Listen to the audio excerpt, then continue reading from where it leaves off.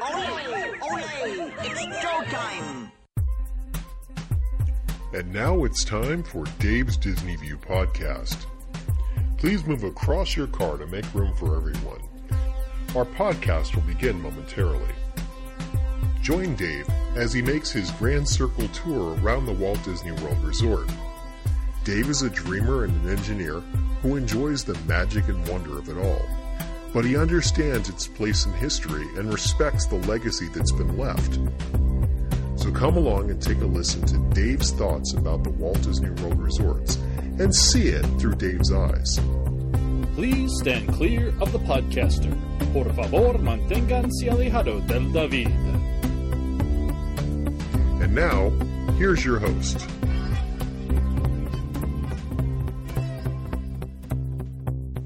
Hey everyone, it's Dave. Welcome to another edition of Dave's Disney View podcast. Well, when I started this podcast I guess it's been about 3 years now. When I started it a little over 3 years ago, I had the idea of creating a news segment about once every 7 podcasts or so, just to produce news and talk about things that are happening around the Disney company, and in particular the Walt Disney World Resort.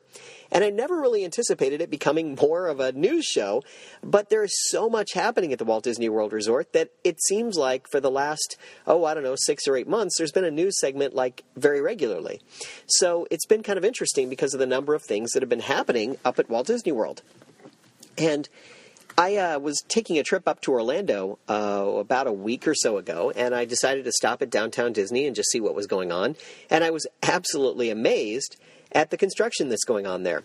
So as you know, Downtown Disney, what used to be the Disney Village Marketplace, what used to be Pleasure Island, and what used to be known as the West Side, are all under construction and going to become what's called Disney Springs. Disney Springs, the idea is to create a wharf-type environment where you have shopping and dining and maybe a little bit of nightlife going on, where people can go and spend a little time outside of going to the parks and do something fun. Now, if you've listened to my podcast about Pleasure Island and my podcast about the Disney Village Marketplace, you get a sense of what this was intended to be and sort of how it evolved into something different. And people are looking for more options and things to do while they're on their Walt Disney World vacation. This kind of comes with having the vacation club properties and having all of these different things there, so you're getting people to come to you and stay at the Walt Disney World Resort for a week. But the theme parks can keep them occupied for maybe 4 or 5 days. But if they're there for a 6th day or a 7th day, they may not want to do the theme park that last day or two, or it could be the day they arrive or the day they leave. So you're offering them other opportunities to do things. And back in the 80s and into the early 90s, Pleasure Island really offered that nightlife and something to do that was different and allowed people to go and have some fun. But the Pleasure Island concept kind of died out. I think, times changed and people's attitudes changed, and the club nightlife really wasn't what people were interested in anymore. So it became something else, a sort of a shopping and dining area. And the Walt Disney Company decided that they could make it something much more robust and create more. So they put in different establishments like Raglan Road and different things that people like. And even walking around there the other day, I was listening to people saying, oh, yeah, man, I'd love to just go in there and get a little fish and chips and hear a little bit of Irish music and, that kind of a thing. And that was kind of cool. And they even had Irish step dancers during the day that were out there, and they were greeting people, and they were doing a little show, and there was some music going on. And it's really kind of exciting. And if you have a bunch of restaurants and shops like that do things that engage people and invite them and bring them in, then you're really changing the nature of it, and it makes it much more exciting and interesting, and people are going to want to go there. So, the construction walls are all up now, and they're diverting traffic around different directions because there's so much happening there, and it's really kind of interesting. And there's a parking garage going up over by the west side. That's going to be the larger parking garage, and it's well under construction now. It should be finished in the next couple of months, I would think, certainly by summertime when more guests are coming to the parks. I think they'll be ready, and they'll have the parking garage open. Right now, they have people parking in the main part of the parking lot, back around behind where the west side is, where the Cirque du Soleil is. And they've also got people parking over across the street, over by the casting center and by the Team Disney building. And they have little shuttles that are going back and forth and have people walking around and kind of directing traffic. And there's a lot of parking attendants, the people who work in the yellow and white striped shirts, out there directing traffic too, because there's just so much going on. But I'm amazed at how much is happening right now. I mean, you can't even walk down some of the old streets and walkways that you used to be able to walk down, because they've got some of them closed off as they build some things, some elements toward Disney Springs. So I will be curious how this all works out, because I'm interested in the whole thing. I think it's fascinating the way it's evolved from being the Disney Village Marketplace to being something else. My concern is, and it's a very simple concern, Disney was trying to tell a story, and Walt Disney, when he would invent anything he created, had to have a reason and a theme and some backstory to it, and it had to be something interesting. So the Disney Village Marketplace, when in its original incarnation, was really a place to go where they had all these artists and collaborators together, and they were showing their wares. So you could watch somebody, making glass and things like that. And there was a lot of interesting things there, and it was just a place to go to be able to do a little shopping and get away from it all, and kind of build a district where you had almost like a little mini city where you had a little shopping and maybe like a little grocery store or something where you could go pick up some things. And that was the intent, and it had a little story behind it. It wasn't much of a story, but there was a little story. Pleasure Island, when they created it, had a much bigger backstory and a much richer history in terms of the way it was developed. Very clever. Disney Springs doesn't appear, at least at this point, to have that much of a backstory to it. It's just a place to go that could take on what's called City Walk over at the Universal area. The City Walk area is really shopping and dining, and people are just mobbing that place. It's actually in the area between the Universal Park and Islands of Adventure. You kind of have to go through there, and you walk through there when you come through the parking garage, and you make your way into it. So there's all these shopping and dining, and that's where the Blue Men Group play, and that's where they have all the different shops and restaurants and things. And I think Disney is trying to capitalize on that same concept. So kudos to them for trying. I'm just not sure that it really tells the same story. Now, I imagine it'll be a little bit nicer than what the Universal City Walk is. No offense to people that created City Walk. I think it's kind of lacking a little bit of vision, and it gets a little congested because of where it's located between the two parks. But that's just my opinion. So I want to know what the story is. That's the piece that's missing to me, and that's what concerns me just a little bit, because now it's just become sort of a shopping district or a dining district, and doesn't have that same richness of history and the story that goes along with it. So I'm going to have to do some more research and see if I can figure out if they've come up with a story for it or where that all winds up. Now, interestingly, I happened to be there on the day that they made the announcement about the groundbreaking for Avatar Land. Now, I didn't know about it until about half an hour after it happened. Otherwise, I probably would have headed over and tried to get in there to see it. But I missed it, and I just heard about it a little too late, and I was like, darn, I would have probably made it in there. Now, I'm still wondering about Avatar Land. I'm still not convinced that this is a viable option and a good idea, just because Avatar, there's one movie. It's a wonderful masterpiece, a visual eye candy kind of thing, but I don't see that it really has much staying power. I don't hear people talking about Avatar. I don't hear people going around and saying, oh man, Avatar, I can't wait for the next movie. I just don't hear that same kind of buzz. Go on the internet, you don't hear that buzz. After the Star Wars movie came out, the original one, Episode 4, A New Hope, people were excited about it and really had that feeling. They wanted to see it. They wanted to see it again, and people were talking about it. And I kept hearing about it. There was no internet at that time, but I kept hearing about it throughout that summer. The next summer, they're going to make another movie, and there was a lot of excitement around it. And when Disney announced that they had a relationship with George Lucas, that they were going to build an attraction around it at Disneyland, that was all the rage. There was a lot of buzz around it, and people wanted to see it, and then they started talking about the movies again and how fascinating the storylines were. I just don't hear that same thing about Avatar. And I know there's 2 more movies that are due out, and they want to try to time up the themed land to when the movies come out.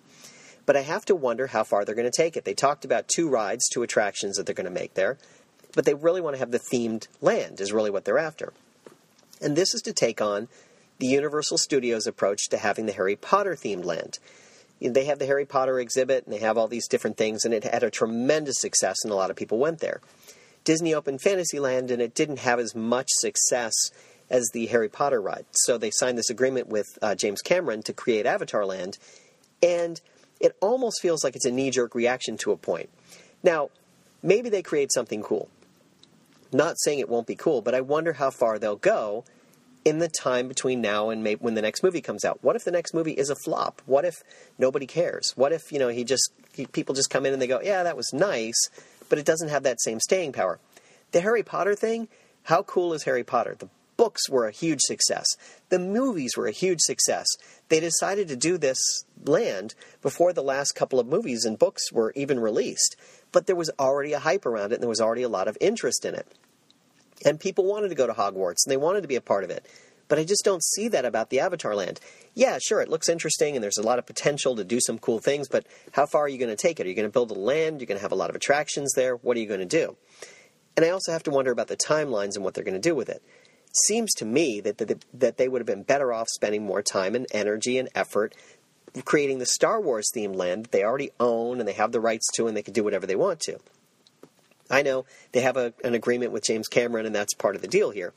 The other piece to the puzzle that came up, and I was thinking about the other day, was the simple fact that you look at all of the other 3 parks that they have at Disney World. And so the Magic Kingdom, they tend to, when the parks get crowded, they tend to stay open until 1 o'clock in the morning. Epcot, they're open usually till about 11. They'll soft close a little later, maybe closer to 12. The studios tends to be open till 10 or 11. Once in a while, they'll soft close it and let it go a little later. But the Animal Kingdom always closes around the time of dusk. Now, during the winter time, they'll try to keep it open a little later because there's more people there. So they'll go maybe, till 7 o'clock, maybe a little later. But it's not a huge amount into the night. So that park closes really early. And you want to try to distribute your crowds between the 4 parks. So how can you do that? Well, by opening another land that might be open later, maybe you could draw people to that park at a different time of day or change the traffic patterns that go through the park. Plus, you want to distribute your crowds throughout the parks anyway so that you have a little bit more even distribution and not everybody's in the Magic Kingdom all the time. You need to have more events and things happening over at the Animal Kingdom in order to have that happen. So the Magic Kingdom always has its hype and its things, and there's the Christmas parade and whatever else going on. Then you have over at Epcot, you have the Food and Wine Festival, and you have the Eat to the Beat concert series and the Flower and Garden Festival and all these different things that they do throughout the year.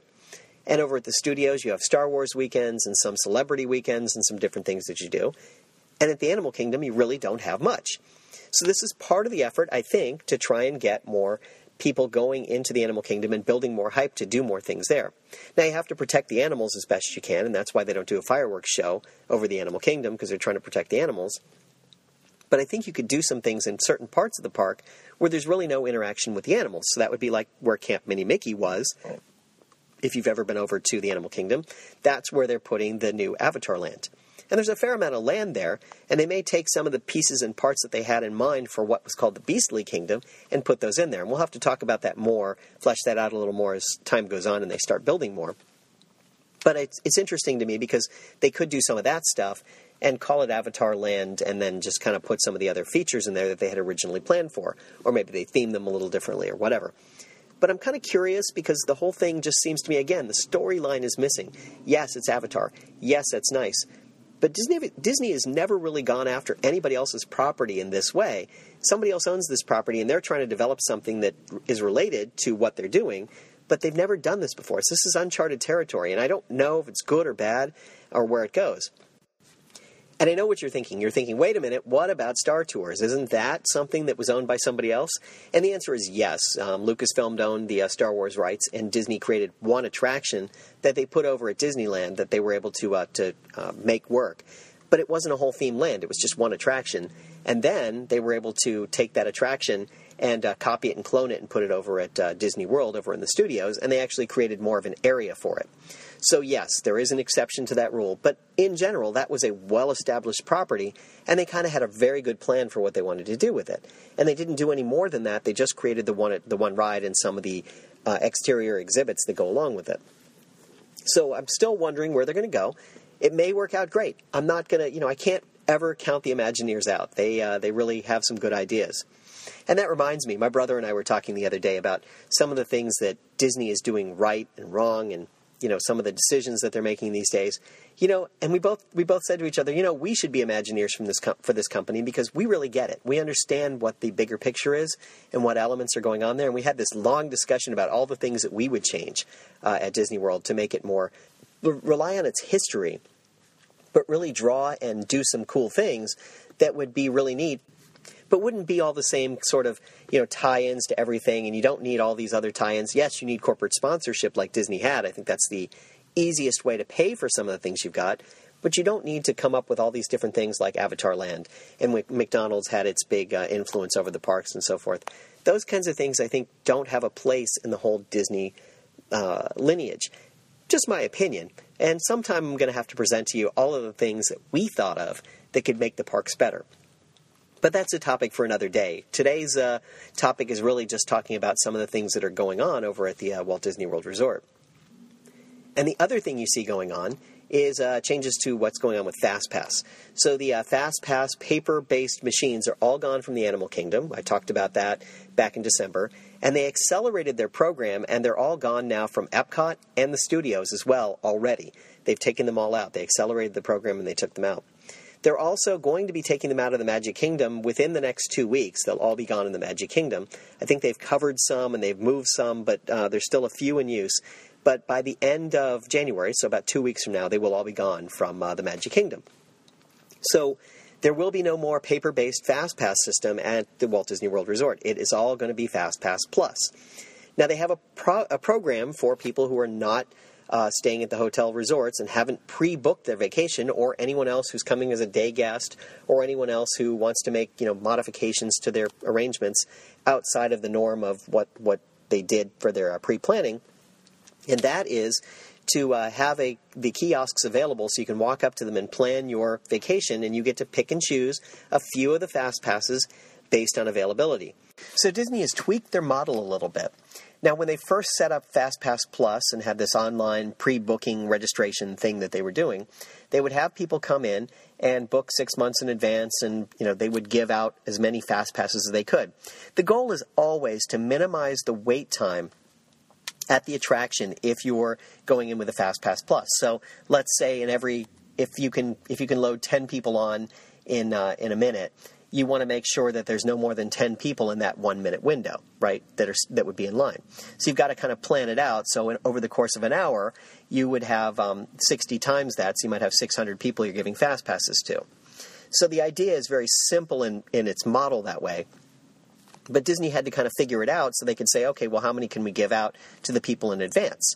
And then how many can we leave as paper-based tickets? And they've tweaked that model over time to make sure that the line stays at a minimum for the people with a fast pass so they can go right on. And what they're doing now with the new way of having day guests being able to book FastPass Plus is they can finagle the day a little bit.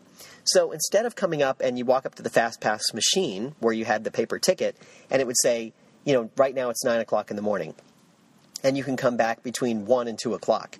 What it'll do, it'll go in the system and it'll say, okay, what's available? How many fast passes did we have available?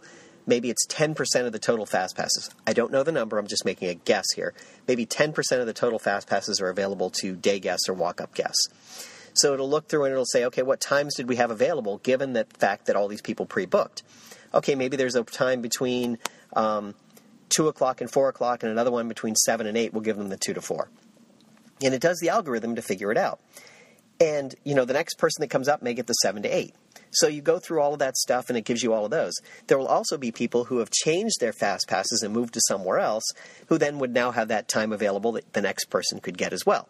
So there's some flexibility in that. It won't always be that same window. So when I walk up and the person behind me walks up, they may get completely different return times. One may be 10 minutes from now, one may be 2 hours from now, one may be 6 hours from now.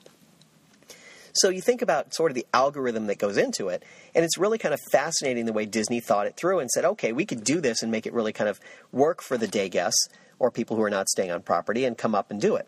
So what they want you to do is come up to the kiosk. They'll give you a little form, and you look down and you see, okay, you can pick one from this category, one from this category, and one from this category, depending on which park you're in. And it'll give you some different categories, and you can pick those 3 attractions that you want to put in there. And you can put all your guests together. I guess you'll use your RFID cards to be able to put in the machine, and it would recognize you and then give you the Fast Pass to go along with it, or the Fast Pass Plus to go along with it. And then you would go ahead and select the return time for your party, and it would use the algorithm to find a time that works, and then put you in there. So I think it's kind of cool because they figured out a way to make it work for day guests to be able to go in and be able to still take advantage of the Fast Passes. Now, something else I noticed on my last trip. I was standing there, and I noticed that the queues were all very different than I remembered them being. It was a more popular time that I was there, and there were a fair number of people in the parks, but yet the wait times weren't tremendously long for any attraction because FastPass Plus was taking people out of the queues and changing their behaviors and when they were coming back. So I could wait in a standby line And most of the standby lines weren't tremendously long. I'm not saying they weren't long. Some of them were longer. But they weren't the standard times that you would see. And depending on what time of day you went through, you could kind of figure it out and get into a kind of a cool queue and have some fun without having to book a fast pass. So again, Disney comes back to kind of balancing how many people go into different attractions and where they go, and moving people through the park in a reasonable way so that one part of the park is not more populated than another.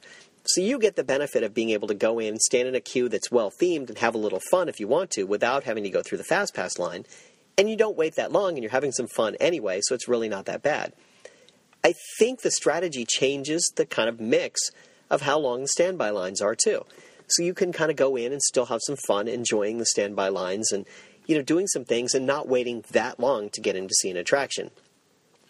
Now, there was an anomaly that happened over the holidays. I was hearing about 5-hour wait times. Yes, I said 5 hours. The posted wait times on some of the more popular attractions was well over 300 minutes in some cases, because people were in the parks and there were more people in the parks, and I think Disney has kind of changed some of their philosophy on what the park limit is, what park capacity is. And of course, the way that the closure works has changed over time too, because it moves down the list. It starts with people who are day guests just coming in, people who are annual pass holders, people who are staying at the resort hotels, and then finally the people who are at the vacation clubs, because the people who are spending more at the vacation clubs, they get the priority to come into the park. So it kind of works down that way, and at some point when it reaches their capacity, they'll close it. But they'll still try to let the vacation club people in, and they try to warn you up front that it's going to be more crowded that day and whatever. But I think they've tweaked the park capacity a little bit to make it a little bit more, to let a few more people in the park. The other thing that goes along with that is I think as they were switching over from the paper-based FastPass and using the FastPass Plus, I think it left a lot of holes in the day where there weren't a lot of people using the FastPass system because they hadn't quite tweaked the rules enough so that the wait times in the standby areas got longer. I think if they'd have already had and established this FastPass Plus system for guests to walk up to a kiosk, it would have been much better. Now, I'm going to be going to the parks again in March, so it's a couple months off, but I'll tell you what my experiences are like with the FastPass Plus and the kiosks and all of that thing. I've been reading up on it, and it seems like it's pretty cool. You walk in, there's a number of FastPass Plus kiosks you can go to, guest relations at various places within the park and so forth, and there were even a couple at Downtown Disney or Disney Springs that you can go into and book your Fast Passes. For now, day guests who come in, people who are not staying on Disney property and don't have the wristband, will be limited to not using the application on the iPhone, Android, and whatever. They'll have to use the kiosk to be able to book their Fast Passes, but I think over time they'll probably let that change and evolve, and they'll figure out a way to make it work. I think at the moment it's just you don't have anything to tie it to if you haven't bought your media already. I think annual pass holders probably will have the first go at it when they start to figure out how to let annual pass holders have the access to the tool and be able to book some of their fast passes in advance. But the day guests are still going to be problematic, though I think they'll find a way to make it work. Just my take on it. I think they'll figure it out. So there you go. That's the Disney news I have for you for this week. I mean, there's a lot of stuff happening. There is more happening than I can keep track of. I mean, every time I turn around or I read something else, there's something new happening. Just having gone up there and seeing how much construction, how much is going on, and how many things are happening just blew me away. I mean, I was just amazed at, how quickly things are turning and how things are moving. You got a new vacation club property that's being built over by the Polynesian Hotel now. The Spice Road table over at the Morocco Pavilion. It's the more quick service sit-down restaurant, I guess you could call it. That one is over. That one has been finished and is open now, and people can go in and make a dining reservation and go in and get some good Moroccan food and enjoy something different in there. So there's a lot of things going on that are just happening, just sort of coming to pass very quickly, and it's easy to get lost in it and miss them. I gave you the overview on my last podcast about how Walt Disney World works and how it all fits together. And if you take it a step further and think about all the things that are going on and, new experiences and new things that are happening, I mean, it's almost like you need a little scorecard just to keep track of all this stuff. And again, that's why I suggest, check the boards out, call a Disney authorized vacation planner and, talk to them about some of the things you want to do. Or go to one of the big sites like allears.net and, check them out because there's a lot of different things going on and they keep track of everything that's happening and everything that's new. And it's well worth your time to spend a little time there before you make your vacation plans, because you may find out about some new experience that you didn't even know about. So that's my take on it. Well, that's it for this week. I hope you've enjoyed it. I hope you enjoyed this look at the Disney news that's going on right now. And remember, if we can dream it, we really can do it. Bye now. Thank you for tuning in to the Disney View podcast. Now, please exit the moving podcast. The walkway is moving at the same speed as your podcast. Kindly take small children by the hand and watch your head instead. If you have questions, thoughts, or would just like to ask Dave a question, please send an email to davesdisneyview@gmail.com.